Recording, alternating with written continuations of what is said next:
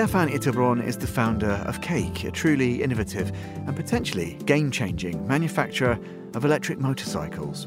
Stefan's a seasoned entrepreneur who refined his skills with the 2004 creation, subsequent development and ultimately sale of POC, or POC, Piece of Cake, perhaps the global standard in top-tier supremely designed protective gear for adventure sports.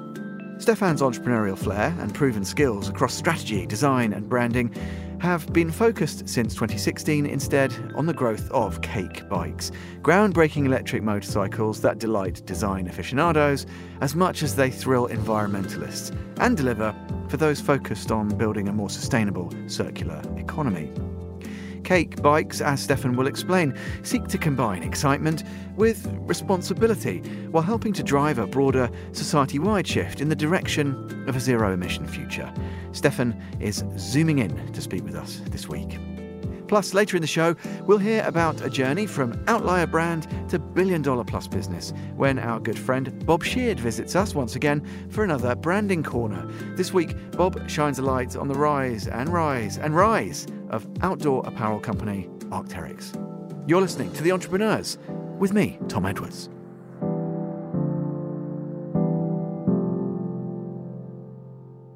So, we start with Stefan Itterborn, founder and CEO of Cake. It's a huge pleasure to welcome Stefan to the show. Stefan, a very warm welcome to Monocle, to Midori House. Great to have you in London. Perhaps I know you're going to tell us why you're here in London right at the moment, but as well as reflecting on that, can you tell us a little bit, I guess, about the start of the journey as well? We're actually opening up our first site here in London, and it happens to be on Curtain Road. And Curtain Road is one of the entrance points of my kind of, in-product communication design career. I was representing a company named SCP. It's still around, Sheridan Coakley Production, and it's on Curtain Road. So next to our new site is actually where I went being, 20, working together with Sheridan Coakley, the guy who owns the brand SCP. And that's actually how I got going through designers of his like Jasper Morrison, Matthew Hilton, Konstantin Gricic, James Irvine, and so forth. So it's extremely exciting getting to the point geographically where everything got started. But I started in the furniture business, initially importing contemporary furniture and design to Scandinavia, living in Stockholm and working from Stockholm. And that's pretty much how I got into spent a lot of time in Milan. And we were a crowd of people being, in our early 20s and from around the world. And that's how I built my network, basically. And then there was a very important change in society in conjunction with financial issues in the early 90s. And what happened back then was basically that values started pointing towards traditional Scandinavian values. So I instead of importing contemporary design, I started my own furniture brand, CBI. And that worked really, really well. There was a true purpose in everything I did at all times, like trying to achieve relevant design that reflects its time. And the better you do that, the higher the chances that those products will actually become classics and therefore supporting, longer life cycles and durability and basically ending up being sold in auction houses 50 or 200 years later. Anyhow, I got to the point where I wasn't bringing enough purpose. So I got back to ski racing as my kids, my two sons, my older sons, when they were 4 or 5 years old, and, was a dad training and going racing with my kids. And the disturbing aspect in that sense was basically the level of protection they were using while training and racing, and especially helmets. And before that, there were only downhill skiers and kids using helmets, so the level of quality and protection was kind of vague and bad. So with that worriness, being a dad and a parent in that sense, I figured I should bring a new level of standard to the market in terms of protection. Started a company named POC with the mission of saving lives and reducing consequences of accidents with better protection, more accurate products basically in that sense. So targeting skiers, snowboarders, cyclists and so forth, did that for a number of years, sold it twice, but basically leaving in 2016. Starting my current endeavor, which is Cake electric motorcycles. So that was, maybe I was a bit wordy, but anyhow, that's the story. That's good. It's an amazing story, and I think what's interesting, Stefan, is people who are familiar with Cake now and the values that it represents and the values you espouse, I think will recognise some of those key markers you've described, the moments, how you refine these values and some of these themes that maybe we'll come back to, which are about purpose, a bit of patience as well with doing things. And I think this idea of permanence, which is something that's enduring, which we'll definitely come back to, because I find that really interesting. Was POC a proof of concept? Was it piece of cake? It's actually a piece of cake. So what's with the cake? Everyone loves cake, I know. But why cake, Stefan? Basically, the thing was that I wanted, if you look at the kind of symbol, which is the POC symbol, it kind of derives from the crash test dummy symbol, which is used by metal mannequins when they're crash testing cars. And that was the symbol graphically that I always wanted to use at some point for whatever reason. And in this case, starting a protection business, it was the perfect symbol. So not knowing what to name the company back then, I was like one morning, sitting in my car, trying to figure out what that symbol actually looks like. And looking at it from above, it looks like pieces of cake. So fun saying, and the P for peace and the O for all and C for cake made a short, good name, POC, that was easy to pronounce everywhere.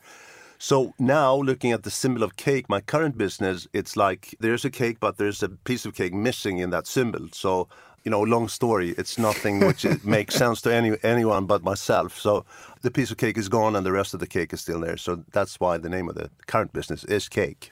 I think that's pretty simple. I can get my mind around it. Like I said, everyone likes cake. Now, one funny thing, I'm sure, Stefan, people have said to you, so now you're doing electric motorcycles. Mm-hmm. This must be the culmination of a lifetime on two wheels and a deep love of motorbikes and being a biker.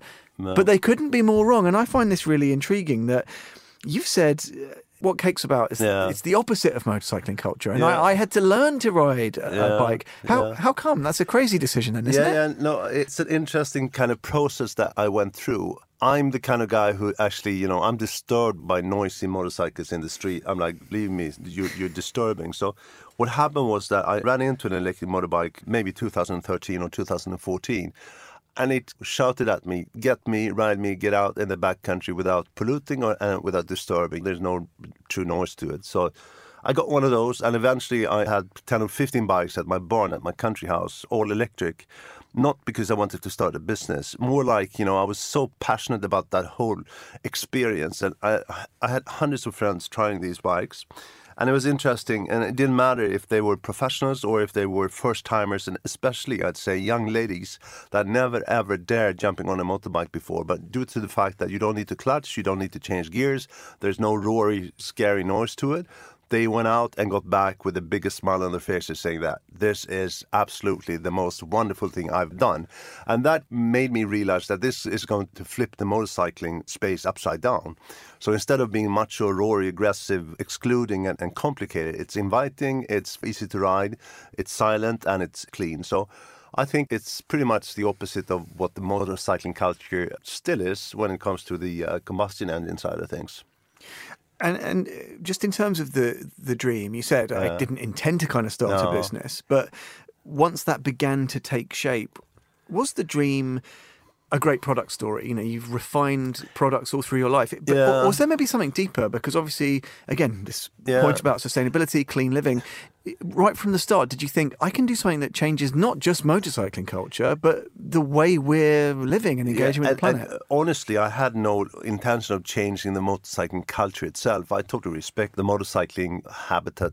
Aside from just analyzing what I believed could be done differently or better, it was also the potential, the opportunity of inspiring the market towards zero emission by combining excitement with responsibility at some point. And I think that design is just such a wonderful tool of actually, it's all about communication. So I'd say that as much as I'm passionate about the actual product itself and what can be further developed and how far we can get in terms of different specs and whatnot, I think that the force of actually inspiring and making people change mindset and come along for a desperate need in terms of moving towards that zero emission future is probably the greater reason for getting stoked and not being able to hold back, just having to move forward and do it. And was it also important, therefore, I know you've got this partnership with Northvolt and about the journey to zero, Yeah. It's not just words. You're serious about how you can accelerate and get to that point. Again, was that important from the beginning? Absolutely. I think that I have something which is, at times, it's actually an asset. And at times, it's also something which is holding me back, because I'm very honest to myself, I believe, and also to anyone out there that I'd be addressing. So in that sense, there's no room in my life for shortcutting or cheating. I need to do everything in depth. The proof is in the pudding, and unless I can actually prove to myself and everyone out there critically, looking into what we are doing, I'd be blushing and crying my heart out if I was caught with my pants down. So there's some kind of a Lutheran aspect of having to do it the right way. I mentioned this idea about permanence and your interest in that. Lots of brands, great brands, doing amazing work, game-changing work even, talk a good game about sustainability. And it's often about, well, there's sometimes questions about greenwashing and so on. Yeah. Why is this focus on permanence so important? Because I guess it's, if you spend money on something that endures, that lasts, you said earlier, 30 years, 50 years, 100 years from now, that is sustainability in action. Do we lose focus on that sometimes and focus too much on a bit of box ticking when it comes to sustainability instead of these more old-fashioned principles almost? No, I think, I almost cry when I see how people are piggybacking on trying to pretend they're sustainable. And I think that the biggest issue is not whether we buy this or that and how clean it is from a number of different perspectives. It's important to understand that and to implement it the best you can. But the biggest challenge is basically our pace of consumption. We buy too much crap too often that ends up being garbage before we know it. So the challenge there is, because everything which is more elaborated, and in my case, it is about the permanent side of things. It's about extending life cycles. And I kind of promote 4 things, which is purpose, innovation, performance, and physical quality in combination to promote that. But that said, something that does support those 4 aspects will, by automation, become a more expensive product. So I think the biggest challenge here is for us to find ways to finance the use of our products in a way where people actually, from a liquidity perspective, have the ability of supporting the use of a product, which will be at buying point more expensive. But if we have systems and structures and service offerings and so forth, that's how we need to play it. And I think that this is a much bigger question. It's not us. I think that the whole market economy needs to find the ways around the short-term throwaway attitude, because that is what creates the most pain and issues and problems that we need to fight. Well, yeah, and it drives so much waste, of course, which is a problem. Yeah. Some of the initiatives that you guys are involved with, I love seeing, and I always watch your videos of the bikes in action in all these different scenarios. Obviously, the sort of urban deployment is hugely exciting and could be a big volume play. But I love this engagement with the natural world. And you've spoken, I know, before about taking the products out there into the landscape right at the beginning, and why that was really important. And now they're doing things like working on game reserves and stuff like this, which I think really demonstrates that joined up way of looking at things. Is that important to you, that you show people, maybe they're stakeholders in government, on a nation state level, it's not just a great product and a good business, but it can be integrated into living in a more responsible way? Yeah, and I think that with the challenges that we're all facing, we need to integrate business and businesses into the body of society. So I think it's kind of old school the way I see it, just running a profitable business.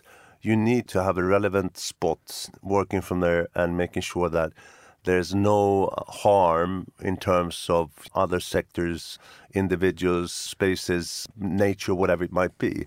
So that kind of play where there is perfect alignment and, I'd say, respect between everyone sharing this, whether speaking about the planet or a city or whatever it might be, that is a must. And I think that we're not alone. We see a lot of companies and initiatives understanding and promoting that. So I just hope it accelerates fast enough. And I think there's an interesting sort of analogy between that approach and the actual products themselves, because we should put the bikes right in the frame, because there may be some of our listeners who've never seen one. What's really clever about it, I think, Stefan, is it's not about shoehorning an innovative power plant into a conventional bike. I mean, that's how things used to be. It was all a bit reductionist. It's a reimagining, isn't it, of what the motorbike is from, I guess, the very first pen stroke with the design team. Yeah. Again, was that part of the mission from the beginning? Absolutely. To tear up the rule book? Yeah. And not because I needed to tear it up just being obnoxious. It was about optimizing the performance of an electric two-wheeler. What I experienced with my first bikes, getting those from different places of the world where they were being built and developed, was that they were simply just swapping a combustion engine drivetrain with an electric one. In the beginning, I didn't have a problem with it, but the more I kind of invested time-wise thinking about what a perfect vehicle in that sense would be, I started realizing that I'm very familiar with the bicycle industry, for instance, having been there with POC and, keen cyclist myself and so forth. I'm very in-depth interested in terms of construction and material and geometry and so forth in that sense. And that movement have been so much more energetic compared to the motorcycling side of things the past 25 years in terms of constructing super efficient, super light stuff and so forth. So based on that, I kind of turned around and said, I will try and make a vehicle which is as light as possible and therefore needing less battery cells to be able to reach a certain performance, instead of just using the same chassis of the combustion engine bike and needing to put on tons of battery cells to get to similar performance as the former combustion engine bike. And that was pretty much the way forward. And that's also how typology of the bike changed, because it had to. There were different sizes, geometry and so forth. And the interesting thing, which I embrace and love in that sense too, is that there was nothing from the shelf that we could actually buy, whether it be hubs or tires or wheels. We had to develop every single part from scratch. And to be able to get to that point with the first off-road bike that we launched back in 2019 in series production, which is about 40% lighter compared to an equivalent combustion engine bike. That said, the process of actually developing everything from disc brakes to foot pegs to handlebars and stems, and it's just magic. And when you have those things coming from the vendors and manufacturers, I mean, it's a process of, it's just a different scale. It's like looking at the hub, for instance. It's like the most beautiful building, but smaller size as you can think of. And then the next day, there's a front fender showing up, and it's like, wow. So that is passion. It gets me going together with the other stuff that I enjoy doing. No, I love it. Was it almost an alchemy process? Because you still can't really be sure until you put all those constituent parts together that the overall is going to No, I think deliver. that there's a lot of trial and error, both from a theoretical point of view, where you need to move back and realize that this is not going to work. But then it's a lot of hands-on practice experience that you get. We believe this was going to be the way forward, but it's actually doing the opposite. So I think it's a lot of trial and error and takes a lot of time. It's frustrating, but extremely satisfying. What about what happens next? Because I know you are reluctant to be recognised as someone who's driving potentially real change in terms of mobility and the way people engage with their cities and with the countryside. But it seems to me that is the direction for Cake. It has that kind of power. Is that scary? No, I think it's wonderful. And I'd say that, again, combining the interests of the different things that are being embedded in whatever I'm doing, it's also the business side of things, which, again, is supported by my sports Stefan kind of guy, which is setting up targets, training hard, coaching the team, sharing perspectives, moving fast, failing, standing up, dusting off together, and continuing on that same direction and eventually succeeding. To me, it's the other part of me, and I want to make sure that with the potential ability of inspiring people to come along and change means of transportation, going fossil-free, and not at least inspiring the commercial side of things for a change in urban transportation. And I think that's where the line part, our revenues will come down the line. We start on the off-road side of things, speaking about what we're doing. It's more Patagonia than Kawasaki. But we also need to do that same thing to be able to support the aspect of permanence, because unless we know what it takes to make a bike that jumps 30 yards or would do a double flip and withstand that, we wouldn't be able to implement that kind of durability and quality in our standard bikes being used for commuters and so forth. So I was anticipating this boom to happen. I'd say that we're in the perfect storm right now. 6 months ago, I would have said to you in a chat like this that our business-to-business users and customers, they're sustainability-oriented companies into short-haul urban transportation around the world. Today, I would say, unless that same company has a fossil-free solution within the next 24 months, they'll be out of business. So what used to be visions and values has become lawmaking and regulations. With Paris, ahead, Holland decided to close out all their cities by 2025 when it comes to cars. So it's not only about diesel and gasoline anymore. It's about changing the means of transportation. And of course, there'll be public transportation, people, using buses and subways and whatnot.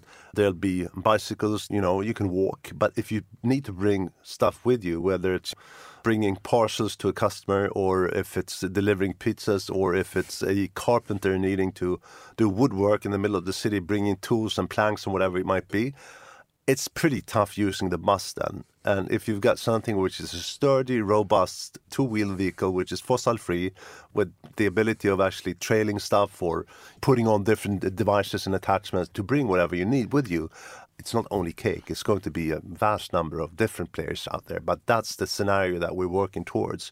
And that is going to be damn good for this planet. That was Stefan Itterborn, founder and CEO of Cake. And you can learn more about the brand and their amazing machines. Head to ridecake.com.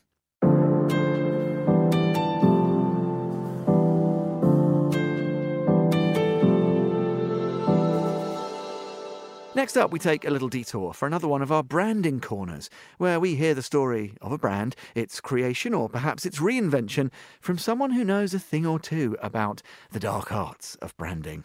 Our friend Bob Sheard, co-founder and CEO of the agency Fresh Britain and a regular on this programme, stopped by to talk to us about outdoor apparel brand Arc'teryx. Bob began by explaining when he was first introduced to the brand. Here's Bob. I was working for a couple of their competitors, and it was around about 96, 97 when I went to a trade show in Utah, and we saw them for the first time and we were blown away. This was product design that shifted in paradigms. It was the first time we'd seen waterproof zips self-coloured to the fabric. It was the first time we'd seen articulated seams, three-dimensional sculpting. It was just unbelievable, and with this weird name that no one could say. And then it was about maybe 10 years later, I got the job to redesign the Arc'teryx brand, and the brief was they're at 100 million US, get them to 1 billion, but keep them special. Because it's dead easy to make a brand really, really successful, but to make a brand successful and retain its credibility is the artistry in it all. So I went over there, and it was brilliant. Met the founder, Jeremy Gard, who just said as I walked in, he said, "Look, I don't trust people like you. All you do is sell adjectives." I said, "I agree. Couldn't agree with you more. There are no adjectives in the Bible, only holy." He said, but I said, the key is we've got to capture you and what you do, and we've got to capture it, and you're a really young brand. So everyone who's familiar with the Arc'teryx aesthetic, being minimalist, the inspiration for that is possibly the most maximalist window in the world. It's in La Chapelle, the Justice in Paris, and he said, look at that window, it's got more pieces of glass than you could ever dream of, but there's no resistance there. Your eye isn't drawn to any one thing, it's drawn to the whole. He said, you never see a fucked up mountain, Bob, you just see the whole beautiful mountain. And if you see a truly beautiful woman, you're not drawn to one bit of her, you just see all of her. The same with a beautiful man, you just see all of him.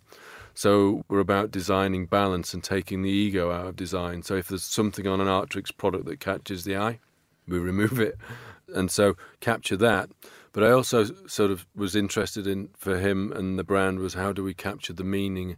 What is it about coming from British Columbia that changes the way they behave, that creates the kind of design that they create versus the North Face? And so the work we did, we said, okay, let's look at meaning of place. And the North Face is based in America, and it's totemic of North America. North America is symbolic of Western civilization. Western civilization has been around for about 5,000 years, and it's fundamentally been country or tribes colliding with tribes, religions fighting religions, civilizations fighting civilizations, with the odd outbreak of peace. And what that's done is it's created an incredibly competitive psychosis within Western civilization, especially within the land, the outdoors, and sports. So there are no global sports where there isn't a definitive loser. So it's not like a global yoga channel. And it's created a very competitive relationship with nature. We all want a mortgage. We all want our own nature. If you look at go to any outdoor shop, it's just pictures of people conquering nature. In Genesis, I think it's verse 6, it talks about man's dominion over nature. So we want to own the land, we want to own it, and our ego is dominant versus the spirituality of the land. So if you want to present your ego and you want to have a relationship with nature that's about ownership, then go wear the North Face. However, coming from Canada, what Arc'teryx shares is a civilization that's called Northern Civilization that touches the Arctic Circle. It has the same shamanic and nomadic influences as the Urals and Scandinavia.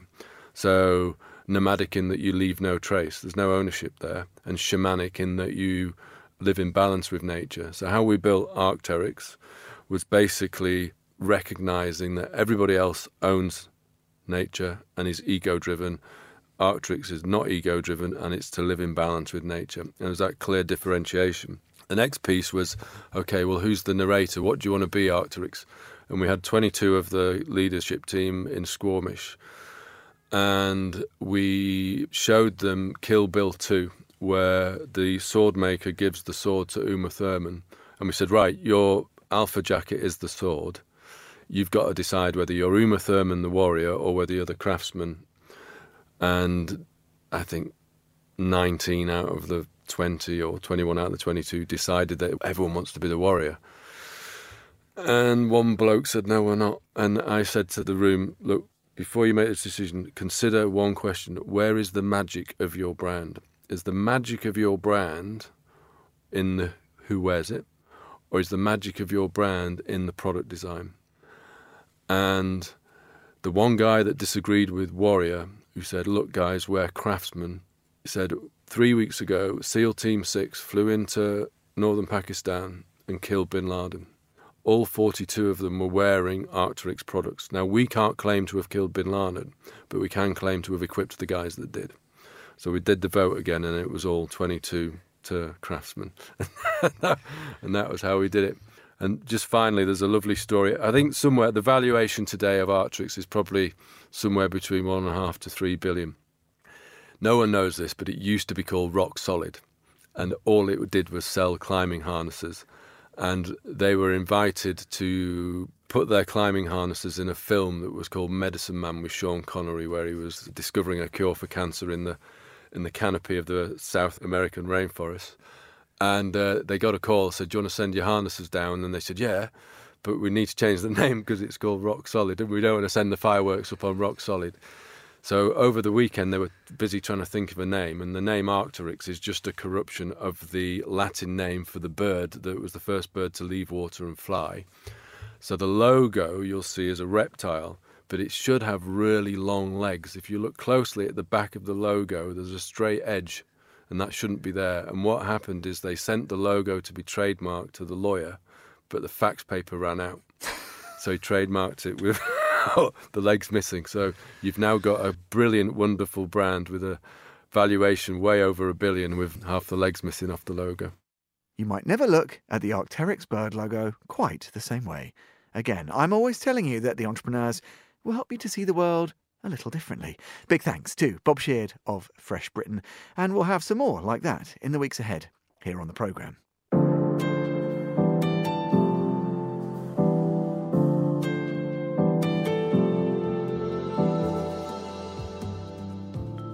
That's all for this week, though. The show was expertly mixed and edited by Jack Dewars. My thanks to him, as always. And of course, thanks once again to Stefan and all the Cake team, and to Bob and the Fresh Britain crew too. Listen again and find out more about the show at monocle.com, or follow us and catch up with the archive via your preferred podcast platform. I'm Tom Edwards. Goodbye, and thanks for listening to The Entrepreneurs.